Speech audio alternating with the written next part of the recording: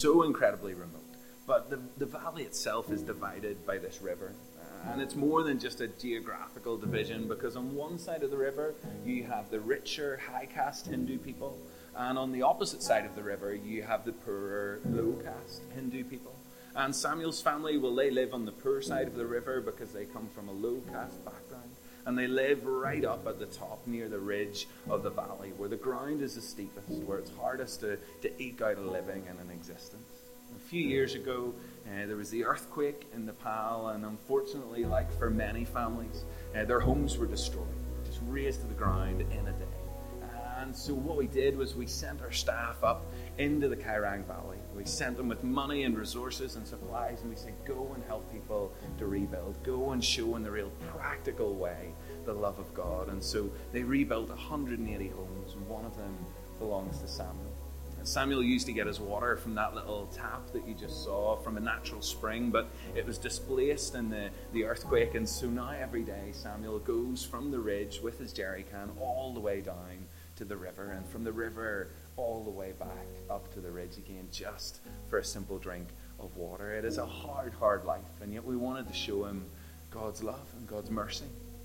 For Samuel, he's never had a chance to go to school. No one in his family has ever been at school. The closest school is a 2.5-hour walk away, and he's not welcome there. And so we came up with this idea: could we build a school in the middle of the Kairang Valley? And so in February last year, we had the real privilege, of going out and opening the brand new school, the Bethany School, sitting up on top of a little hill in the valley, where now today Samuel and 74 of his friends, they get to come along to school every single day. They get to know that they're loved and cared for. Every single day they get to sing praise to God. They get to learn the stories of Jesus. They get to hear about a God who has come to give them life and life to the full. It is this little school that is filled with so much incredible, overwhelming amounts of joy as these Hindu kids, who society has put to one side, are starting to hear about Jesus.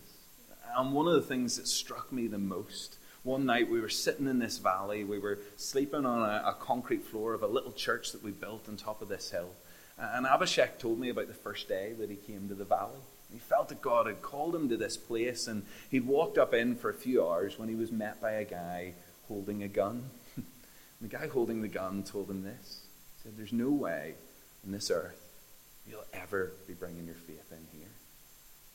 And I'm sitting there, and we're sitting outside this little church where there's 40 people that meet every Sunday and faithfully come to learn about Jesus. And I was like, Abhishek, what happened? Like, what happened? And he points across the fire that we're sitting at. And he goes, him?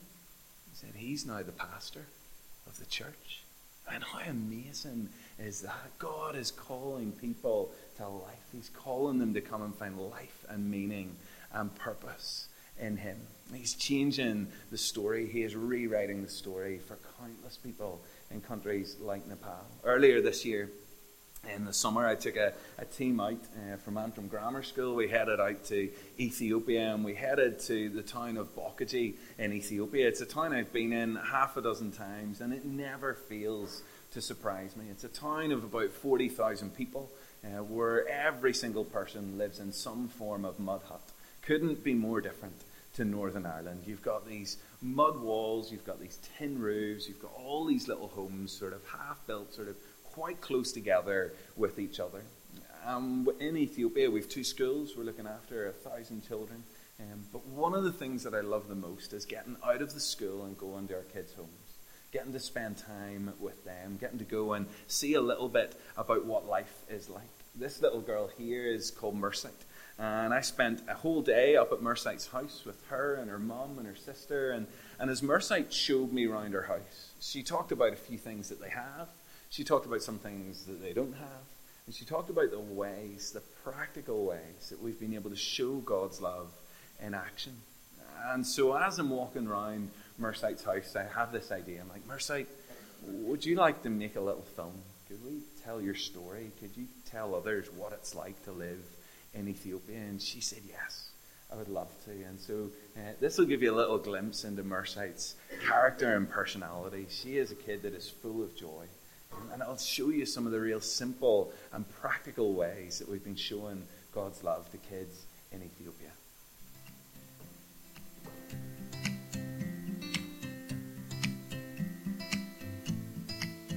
ሰላም፣ ስሜ ማሳይ ፀሐይ ይባላል። እድሜ 9 ነው። የምኖረው ኢትዮጵያ ውስጥ ነው። የምኖረው ከእናቴና ከእህቴ ጋር ነው። ቤታችን 2 ክላስ ነች። ውሃ ሁሉ ጊዜ አመጣም፣ ከሌላ ቦታ እናመጣለን።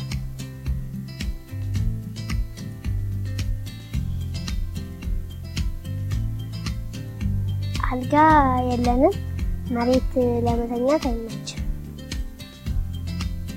አሻንጉሊቶች ብዙ የሉም ቤት ውስጥ። ብዙ ጊዜ የምንጫወተው ጠጠርና ገመድ ነው። ከትምህርት ስመለስ እቃ በማጠብ ቡና በመውቀጥ ቡና በማፍላት እናቴ እረዳታለሁ።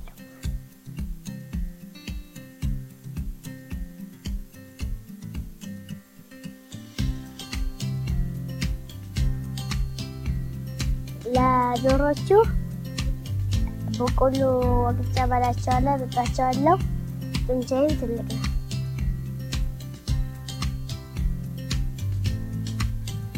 ሽንት ቤት ግቢያችን ውስጥ የለም። በጋራ የምንጠቀመው ሽንት ቤት ድሮ ብዙ በጎች ነበሩ ያሉት። የባሰ ለቀብን አሁን ትንሽ በጎች ናቸው። አንዳንዴ ዝናብ ሲዘንብ ጣራችን ያንጠባጥባል። ለማጥናትም ለመተኛት አይመችም። ድሮ ምግብ ማላገኝበት ጊዜ አለ። አሁን ግን ከትምህርት ቤት ቁርስም ምሳም እንሰራለን። ትምህርት ቤት ስሄድ ደስ የሚለኝ ከልጆች ጋር አብሬ ምሳ ስበላ፣ አብሬ ስጫወት አንዱ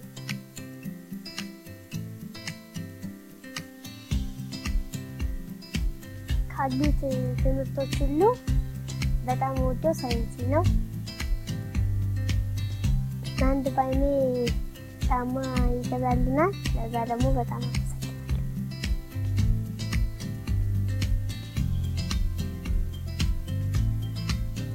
ሳቢ ትልቅ ሰው ሲሆን ፕሮፌሰር መሆን እፈልጋለሁ።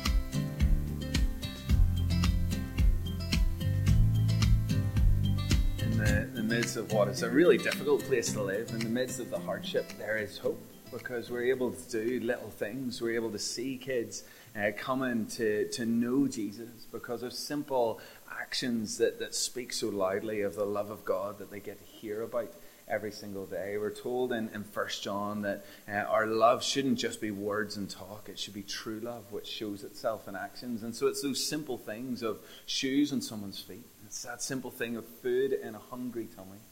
It's something as simple as a bed to sleep on at night that backs up so much this message of love and grace that these kids hear about every single day. And for me, whenever I was out in Ethiopia, getting to see our kids in school is an incredible thing, because every single morning starts the same way. They gather together for assembly, they sing about Jesus, they hear the story of Jesus, and in and amongst that crowd we have kids who are from Christian backgrounds, from Orthodox backgrounds, from Muslim backgrounds, from no faith background whatsoever, and yet every single day they get to hear about the life-changing message of Jesus. And when I was out over the summer, as is often the case on mission trips, you'll find that there'll be someone who'll connect with you, perhaps a little bit more than others. If you head off to Philadelphia this year, you'll find that. If you go to Malahide, you'll find that. If you go to Romania, you'll find that you just form these natural little connections. And for me this summer, it was with this little guy here, a guy called Adana.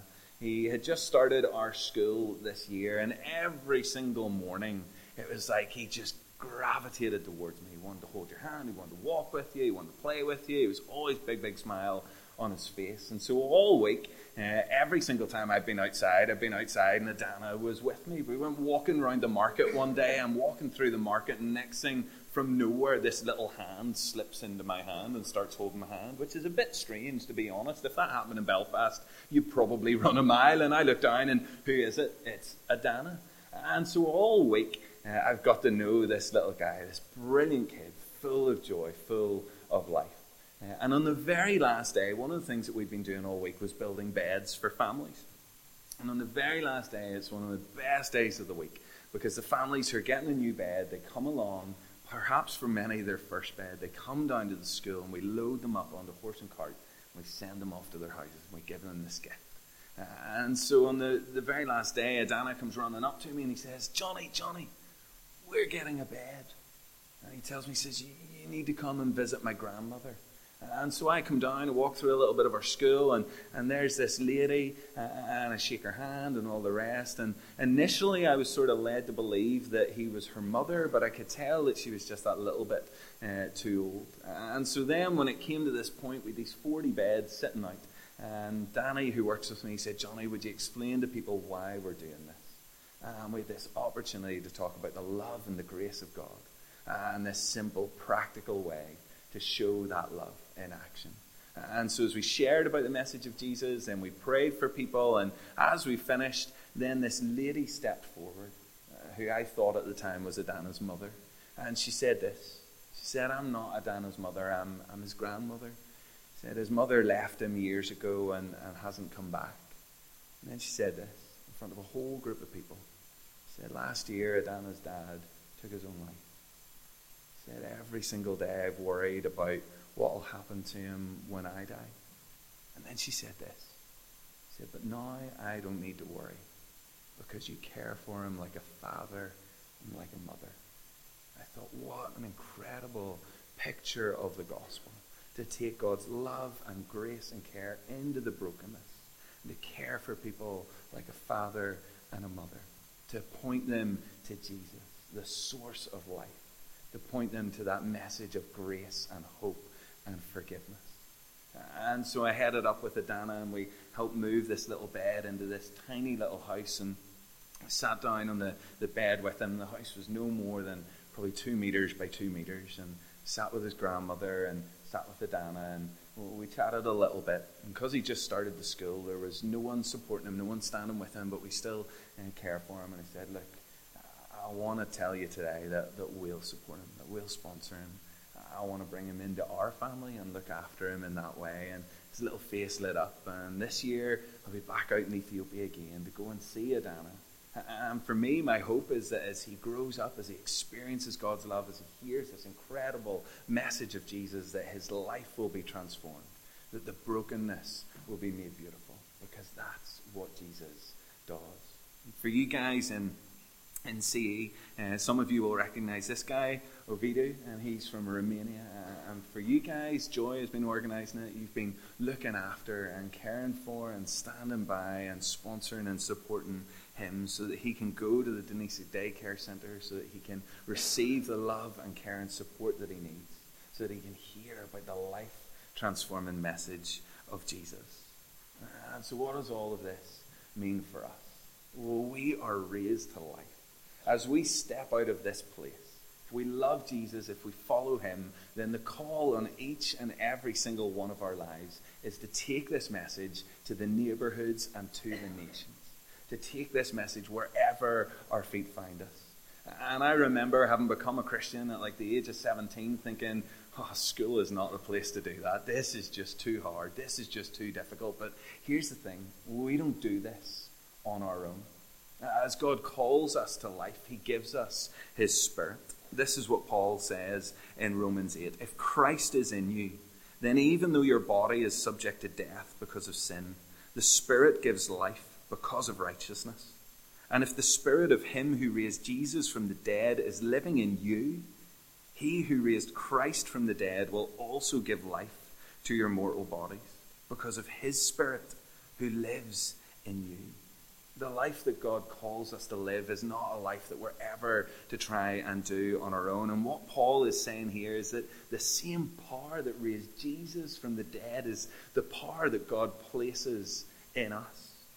So whenever Jesus was nailed to the cross and all of our pain was placed on him, when all of our anger was placed on him, when all of our bitterness, our rage, our greed, our jealousy, when all of that, when all of the weight of sin in the world was placed upon him, it could not hold him down. It couldn't. He overcame it. And the same Spirit that brought Jesus back to life, that is the Spirit that lives in us, what more power do we need? As we step out with this incredible message. But it's not about how well we can say it. It's just about how often we say it.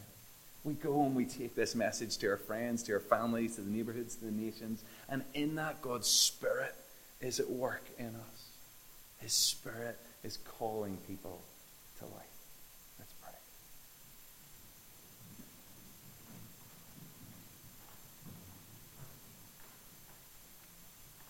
Father, we realize that when Jesus died, that he paid far too high a price for us to just exist, for us to just survive. But that when Jesus died and rose again, that he did it so that we could find life, and life to the full. That we could step into your great story. That we could find purpose and meaning in taking that message of hope to the world. And so God, tonight, if there's those of us who haven't experienced that sense of being raised to life, of experiencing the joy that it is to know Jesus as our Savior and as our Lord, God, I pray that we wouldn't leave this place without rekindling or finding that connection with the Creator, without coming to you in repentance and saying, God, I want to live my life for you. And God, for those of us who know you, for those of us who love you, for those of us who want to live our lives for you, God, would you fill us with the courage and the strength and the determination and the wisdom that we need. God, would you give us a vision for the people that we see around us in our everyday lives, the people that we see around the world. God, that you would open our eyes to see how you're at work. God, that we would open our mouths to tell the great story of Jesus. And God, as we find the courage and the confidence in you to do that, Lord, we pray that your Spirit would be at work, transforming and rewriting the stories of our friends, of our families, of kids around the world, of adults around the world. We pray all of this in Jesus' name. Amen.